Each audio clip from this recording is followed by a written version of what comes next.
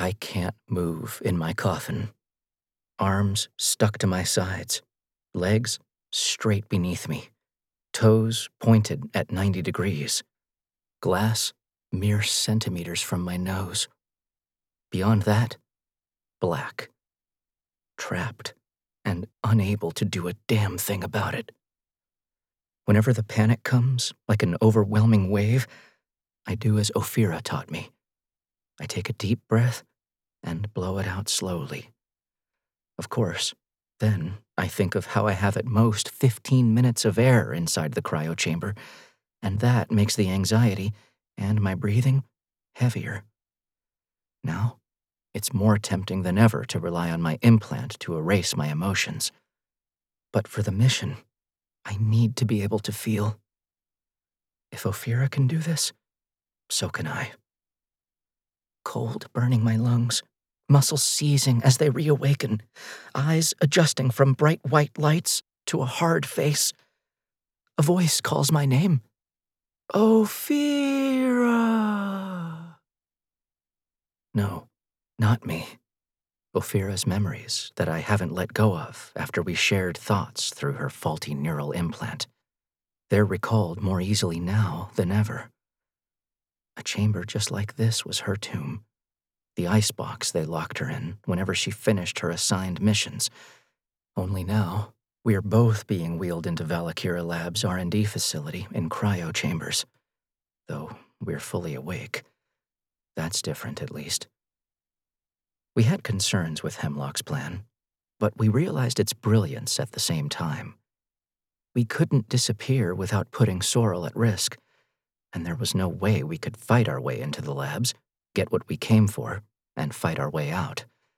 The odds were too overwhelming. So, during our trip from Ceres to Mercury, we fabricated false reports for command, tales of Gaian patrols that necessitated longer routes. Between the current rotation of planets and the speed of the retrofitted Grasshopper, we bought ourselves 4 weeks.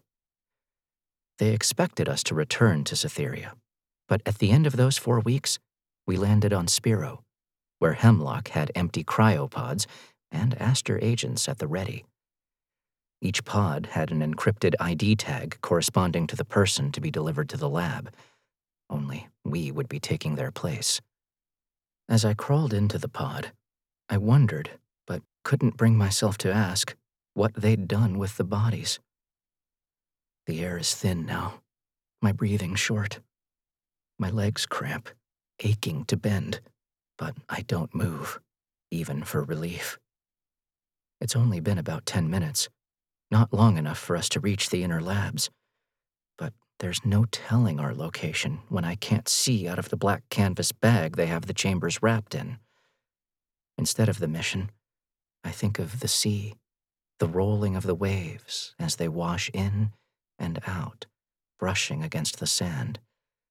A comforting thought, and one that settled me when I was a child watching holovids until I fell asleep.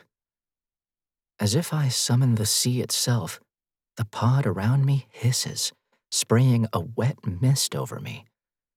I suck in a sharp breath at the cold, only to hear it as a wheeze. The air is too thin. I can't fill my lungs. Something even colder hits me, first on my sides, then pooling at my lower back. And while my muscles stiffen in response, I have nowhere I can move to get away from the liquid. Shit. The damn cryo chamber has turned on.